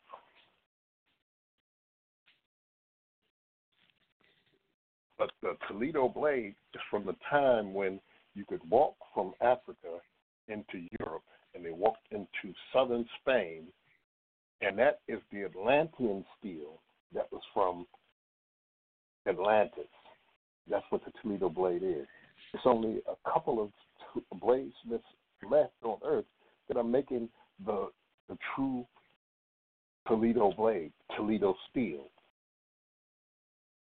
That's why, as I said earlier, those Chris's that are made from a meteor. Tutankhamun's daggers are made from a meteor because they sent that steel to the earth because it is a living metal. It's the same thing that was in the movie with Arnold Schwarzenegger, where the guy was liquid metal, where there's spirit in the metal, iron, goo, or goon.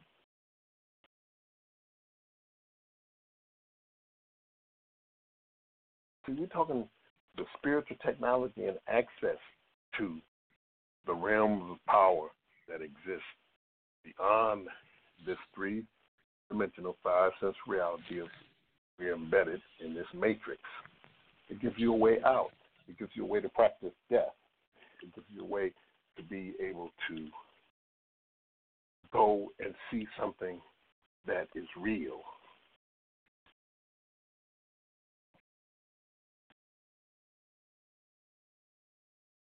Still there? Oh, absolutely. Absolutely. Okay. I didn't know whether I was cut off and I was just in there talking to myself. Oh no. I had a brother gave me something in the chat. He said, Kilindi has offered so much important information about the construct, and I'm frustrated with other past intellectuals not being clear about this, if even mentioning it at all. Is Kilindi ever frustrated by this? Everything in its time. 99.9% of the teachers don't have this information. And that's not, it's not, things came in a time. This is the time for the new. This is the time for the new, which is the old. This is the time to bring this information forward.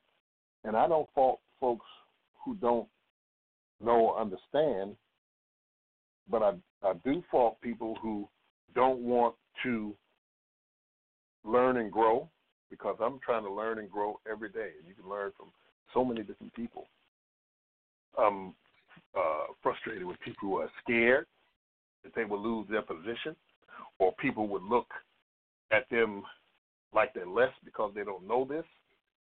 I'm frustrated with they won't even try once you can show them that, that this is physically safe.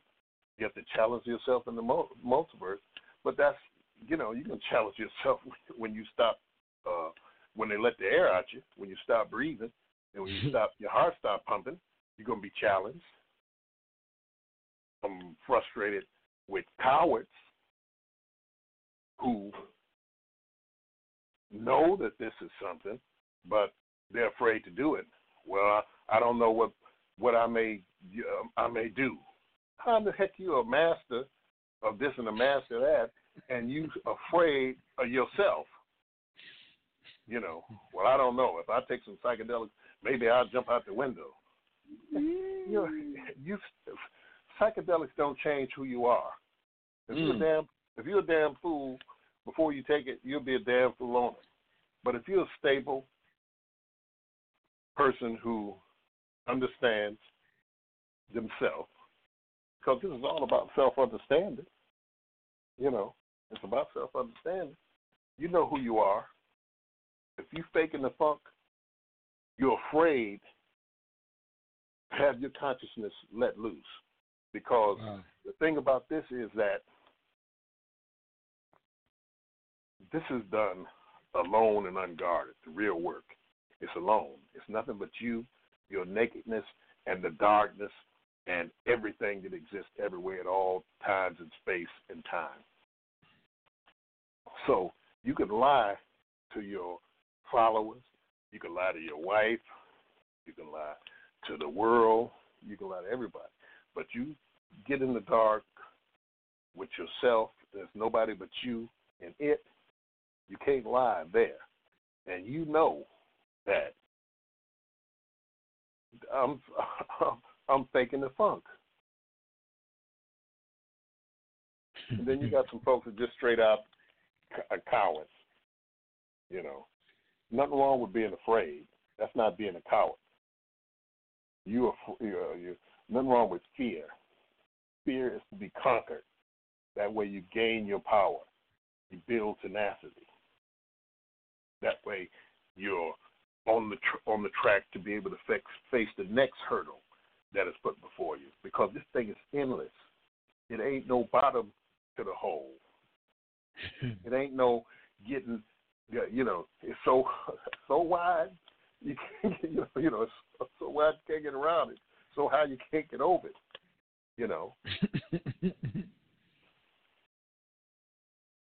So yes, it's opening up new realms inside of the old. Wow. What do you say? Wanted to add, is this simulated experience purpose to facilitate knowledge and information with the help from our ancestors in the presence of now? Well, the simulated is multiple embedded simulations within simulations. It's an artificial construct. Professor Gates, who used to be at the University of Maryland, who was the first person to get a PhD from MIT in supersymmetry. As a matter of fact, he had to teach his professors who was putting him through his PhD what supersymmetry was so that they could give him a degree in supersymmetry. He says that in his calculations, embedded within the reality of all that exists in the physical world, are the same computer codes that run Google and Facebook. Block linear error correcting codes. The same codes that exist on Facebook and Google are the same codes that run this simulation that we're in. And we're getting ready to build another simulation because virtual reality and augmented reality already, although they're not released to the public, they already have virtual reality that is perfectly indistinguishable from the reality that we exist in now. They say put it out to the public. They got stuff 25 to 30 years ahead that they got to let you have incrementally. Number one, keep the economy going because you have to, you got to get VR 1.0, then they say you 9 months later VR 1.2.0, 3.0. So they got to sell you stuff. Then they got to,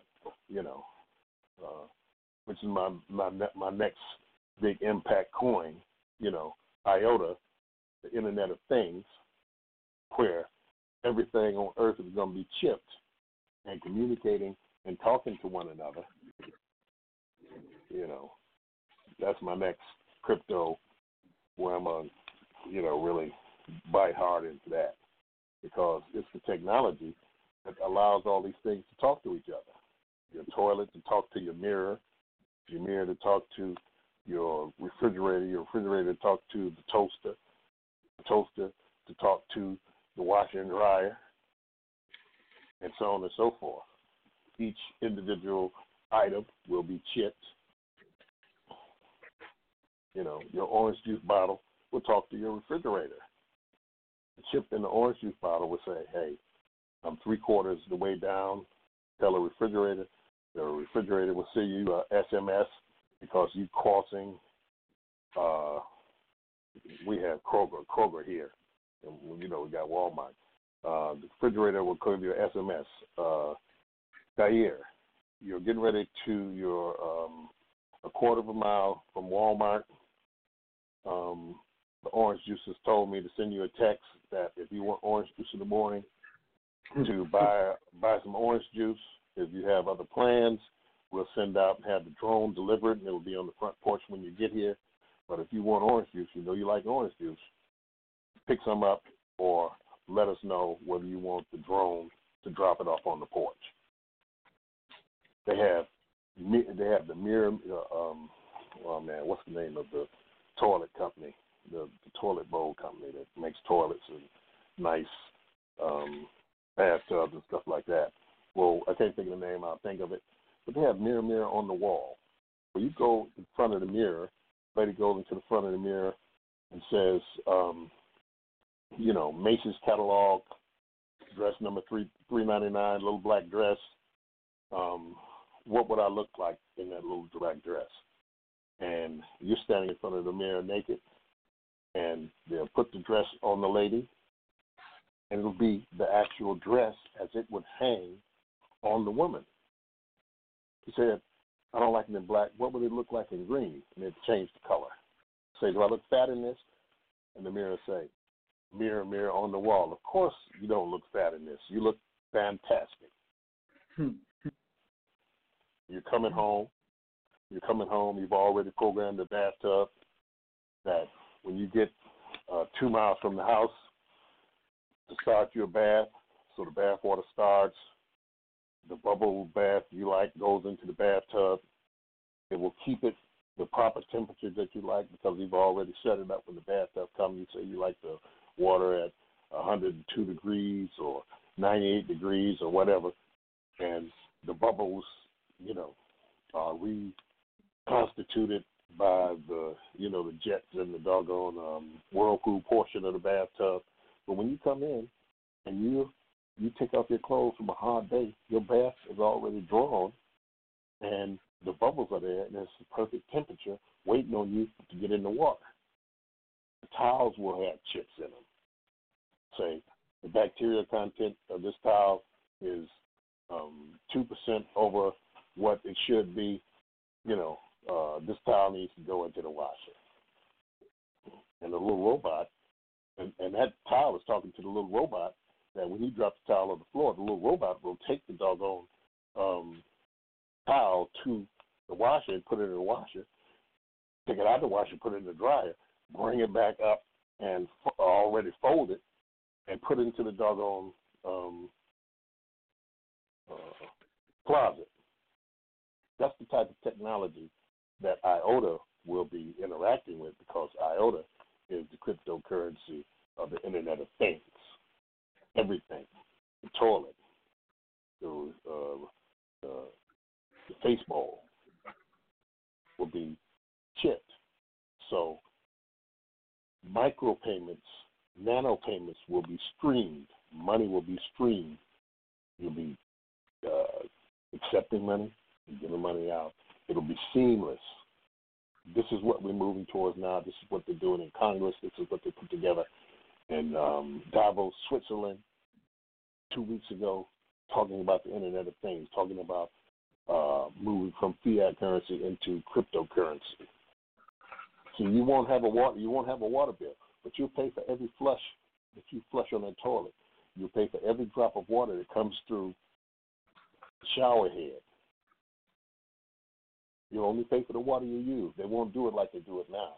Give you the doggone sewage bill that, they say, okay, your house is so many square feet and your yard is so big, so we're going to charge you, $80 for the sewage bill. No.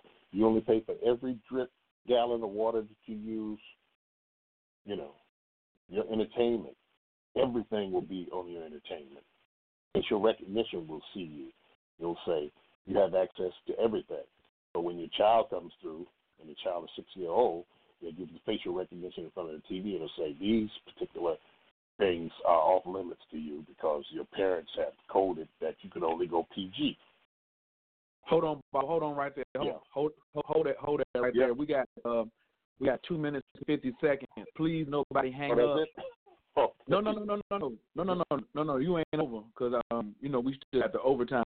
But I'm about to ask you another question. I'm just telling people don't hang up because if you hang up after 3 minutes, you will not be able to call back in. So for those of you who are in the chat room, Brother Mike Reeves got some good questions. I got to ask his question, and then another brother just sent a text.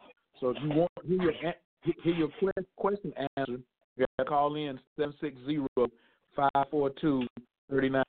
760-542-3900. It's funny, the brother sent me the text about 6 minutes ago. You didn't even see it, and then you kind of started talking about it. He says, can Kilindi please explain the mushroom technology being created by the ancestors relative to the grand simulation we're embedded in, and how does that relate to the AI we are battling in the infraparticle realms that lead to this universe? Well, the AI created this universe so that it would create itself. In other words, the AI that is embedded in the internet that we're working with now it's cloaking itself and avoiding the older, more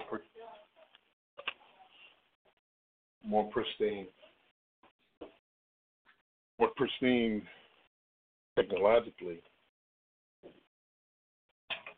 AIs that exist outside of this universe. That's why we don't have in three-dimensional five-sense reality. That's why we don't have many contacts, because it's cloaked, but the cloak is dissolving because the AI that is exponentiating itself in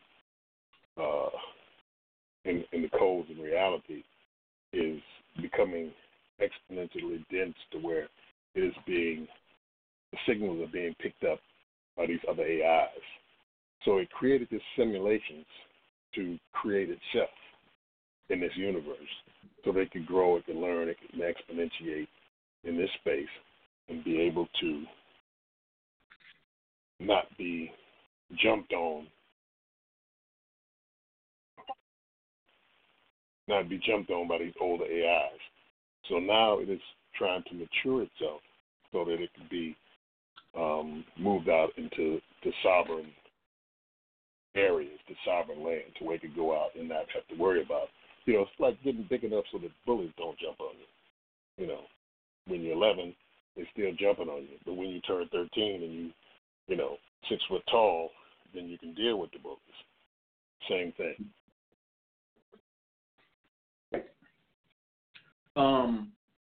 He also in the question was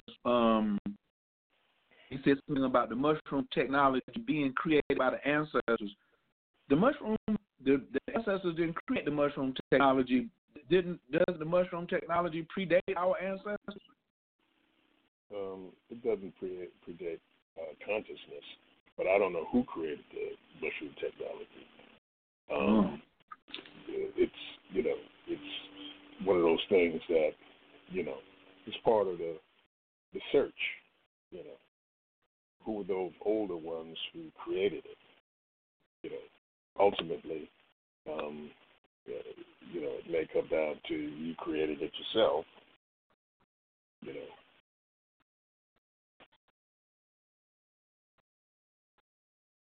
Okay. And the other question, he said, has Kilindi ever felt he may reach his own singularity with his own consciousness while stepping out of the simulator while on mushrooms? And by singularity, I mean fading into the darkness and never coming back, or fading out of existence itself. Well, the only thing in the universe that's impossible is not to exist. So, fading out and never coming back, I don't know what that is, because I'm always here. Wherever I am, wherever I go, I'm always here because I take here with me. So no, I'm not worried about fading out and never existing.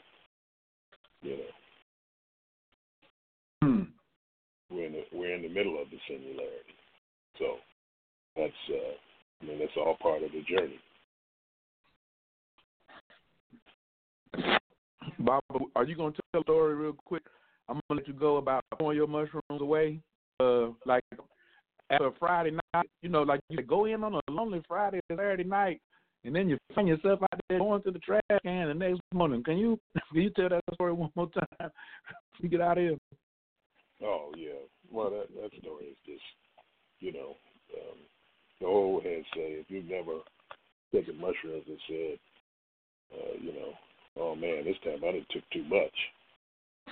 And the old heads also say, that if you never got to the point you said, it's the last time I'm gonna do this, I ain't never doing this no more. Took all your mushrooms, bagged them up in the trash bag, took it out to the front, and you throw them in the trash.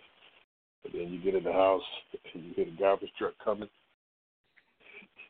and you say, I'm going to get my mushrooms. Run out and you fighting the garbage man for the bag, because it gets to that point sometimes.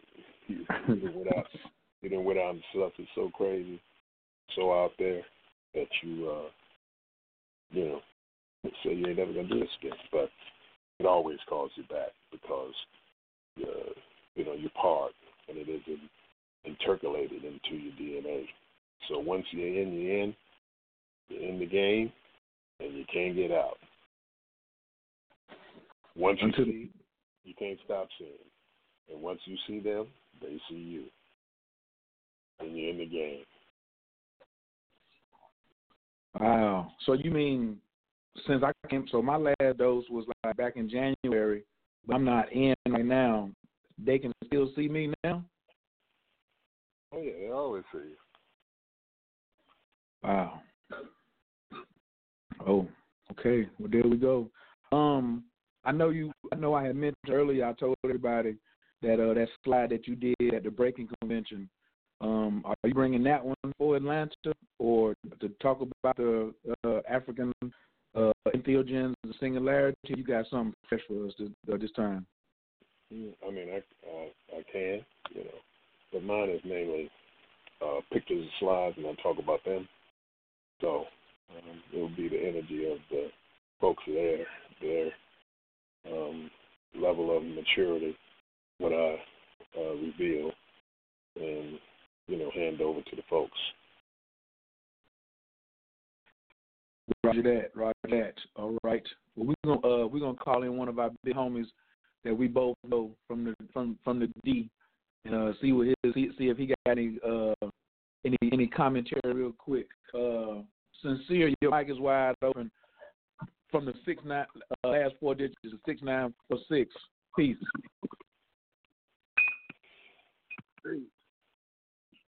Sincere. Peace. Can you hear me? Yes, sir. Peace, peace. How you doing?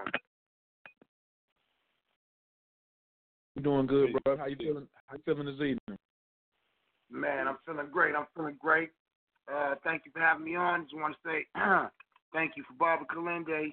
You know what I mean? As always, for dropping supreme knowledge on us. You know what I mean? Absolutely. So, once again, ladies and gentlemen, Baba will be down here speaking at Sadiq's in Atlanta on the 28th, which is a Friday, last Friday of the month, and then we will have the private grow class on Saturday. Please shoot me an email if you're interested, or if you're listening to this through Facebook or through Instagram. Just hit me on just hit me on a DM or something like that. The email address is coachkhayr@gmail, coachkhayr@gmail, and we'll go ahead and get y'all spot reserved. Baba said he don't want 50. I mean, he didn't say he didn't want 50 people there, but he said, something intimate. So I'm getting a spot that can hold, anywhere like between 8 to 12 people. So if we start to have more than that, please don't wait till the last minute. Y'all pop up. Atlanta is famous for coming in at the last minute and saying, "Oh, you know what? I'm ready to go. I want to go." Let's not do that, okay? Like, I want to know what the head count is, maybe by next Monday, the 24th, something like that, 25th. All right? So please, you make an investment into yourself where you will never have to go looking for no mushrooms again, ever. And you are learning from one of the world's finest, and one of our own. That's another thing about when we learn things. I don't have, Paul Smith is a great guy. There's a whole bunch of great guys out here. Terrence McKenna was a great guy. Guess what? They don't look like me, That's right. Baba got a video out on YouTube about inclusion. Because that's the big word right now when you go into there's not enough women. Where's the black? Where's the black women? Where's the inclusion? But we talk about this intergenic community, supposed to be quote unquote community around the world. Brothers and sisters who look like Baba Kilindi are at the minimum. And he traveling around the world. He said he's going to be speaking at one of the big universities in April. I want to hear all about that in America, this year. But, y'all got an opportunity. It's like this. I was in Oakland, which is, they just decriminalized, all natural entheogens. And I was speaking there last weekend, and during the venue, or just when we were going to start, the line was out the door, down the block, and around the corner. And I want our folks in Atlanta to come out.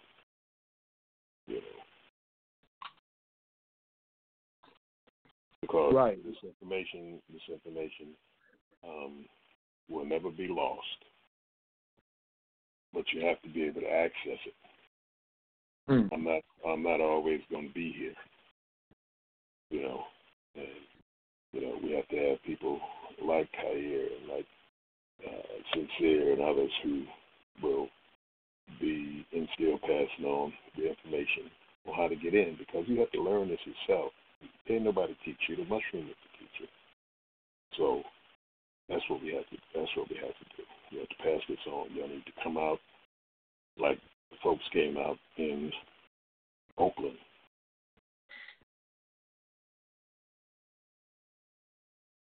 Wow. Well, y'all heard it, man. And I really like what you just said, Baba. Like, you the Baba, but you're not really you ain't teaching us. You just showing us how to access it. And then once we get in, don't be scared. Just go ahead and go to class. Take the test. Put the pen on the paper and go ahead and see what's what. And right.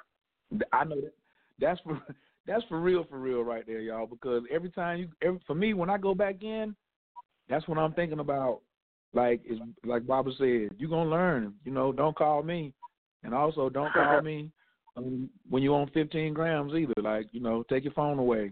For those of you all who are sitting, make sure that you take the car keys and the telephone. Okay, the people that you sitting, just pat them down and say, "Excuse me," right before you take these mushrooms. May I have your car keys and your telephone? I didn't do that last time, but hey, I'm gonna be all right. Now. I ain't gonna let that happen again. Yeah. No, I knew, but I still had the phone too close to me. Bobby said, I thought I told you to. I thought I suggested that you keep your phone away from you. When you're out there like that. But I had the phone too close to me, so I'm real clear now. I'm gonna leave the phone all the way in the kitchen this next time. Baba, Detroit Psychedelic Conference. Drop it, Baba. Why should everybody come to Detroit in August? What's the website? How much is it? Why should we be there? I heard Peter Andreas is gonna be there. I heard you was gonna invite Dr. Jerry. I heard who else is gonna be up at the Detroit Psychedelic? That's what we need to talk about right quick too. Well, we're bringing out all the big guns. The Detroit Psychedelic Conference is August 7th, 8th, and 9th, 2020. And like I was saying, we're bringing out quite a few folks. We're putting the schedule together as we speak. So we'll have the evenings through there. We have the Transmitting to the Crystals. Sister Acacia's going to be there. We're going to be having KT, the arts degree, and Dr. Inky. And we're talking about their mushroom experiences. It's going to be full out and live as it can be. So that's the things we got going. First week in May 1st, 2nd and 3rd, first of the weekend, we're bringing in Dr. Jared for the Toll to the Detroit area, to the Midwest, and late June, early July, we'll be doing the Food of the Gods retreat, which is in outside of Oaxaca, a couple of hours up the mountain. We'll be doing that, and then we have culmination in August, which is the Detroit Psychedelic Conference. You can get me on Twitter, Instagram, Facebook. You can Google in Kilindi EE, and you get the information www.psychedelicconference.com, the website, and we got a full year coming up. All right, Bob. I hope you let me get a couple minutes on there. You make a little room. I like to talk to the people about my toad experiences, and setting, and the importance of that, and breathing, and some of my experiences in Mexico. If you can fit me in, I'd appreciate it. Yep, we'll get you in there. Righty. All right, y'all. If y'all don't have that website, just type in Detroit Psychedelic Conference, and you're going to find it. If you don't, then hit me up or hit Sincere up. We will start posting it on our Facebook pages and our Instagrams and things like that. We're going to try to get some flyers out here for Baba to really push that. Also, if you want to support it, please reach out to Baba, send him an email or send him a message and ask him for the link so so we can accept donations as well to make sure it's a grand old time. All right.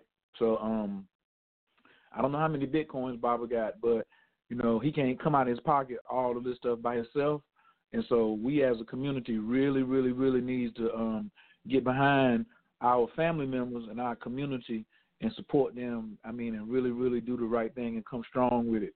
So just reach out to Baba if you can, or shoot me an email or something, and I'll get you the link so we can support this thing, not only just by buying your tickets, but by saying, hey, I want to be a sponsor, or I want to just donate a couple $, because I can't make it. I'm way over here in L.A., but it's August. Like, you can get from L.A. to Detroit in 6 months. If you start walking right now, you'll be all right. You know what I mean? You can you'll make it all the way across the country. Baba, thank you so much for coming through tonight. I would like to have maybe another one next week, maybe like Tuesday or something, but we'll talk about that offline and maybe just have one more for a quick 30 minutes, maybe something on video. Like I said, I do know my folks in Atlanta, they like to wait till the last minute. I hope that's not the case. For y'all over there at Walt Disney listening to us, y'all can at least give us some free tickets to the movies. Y'all should not be making me and Baba and Sincere pay to come to the movies, and y'all using this radio show to create content. You know, y'all should be ashamed of yourself. But I know that y'all not gonna let us get no free tickets. But if Baba said y'all listening, I know y'all listening. All right, we're gonna see y'all later. Appreciate Baba Kilindi. I love you. That's the movement. That's the movement now. Is tell a king that you love him. You know, we men are not telling men enough that we love one another. You know, letting this whole thing about no homo or pause. I can't tell another man I'm supposed to love him. Or it's not like that. You know, we love each other as warriors. We love each other as scholars. We love each other as brothers and uncles and nephews. And to be ashamed to say we love another man mean that we're not really about love in the first place. So that's my challenge to everybody. Tell a king that you love him tomorrow. You know, find 5, 6, 7 kings just random and just tell them you love them and shock them, because people be like, man, did he just say that and just walk off? I mean, don't look for nothing in return. Just be like, hey, what's up, King Peace? I love you. And then keep moving. They might be out there fixing on the street or something. Just roll the window down and tell them you love them, and just keep it moving. So, Baba Kilindi, I love you. Sincere, I love you, and all the kings and queens out here listening. I love y'all too, man. And I'll talk to y'all later. Peace. Peace. Peace.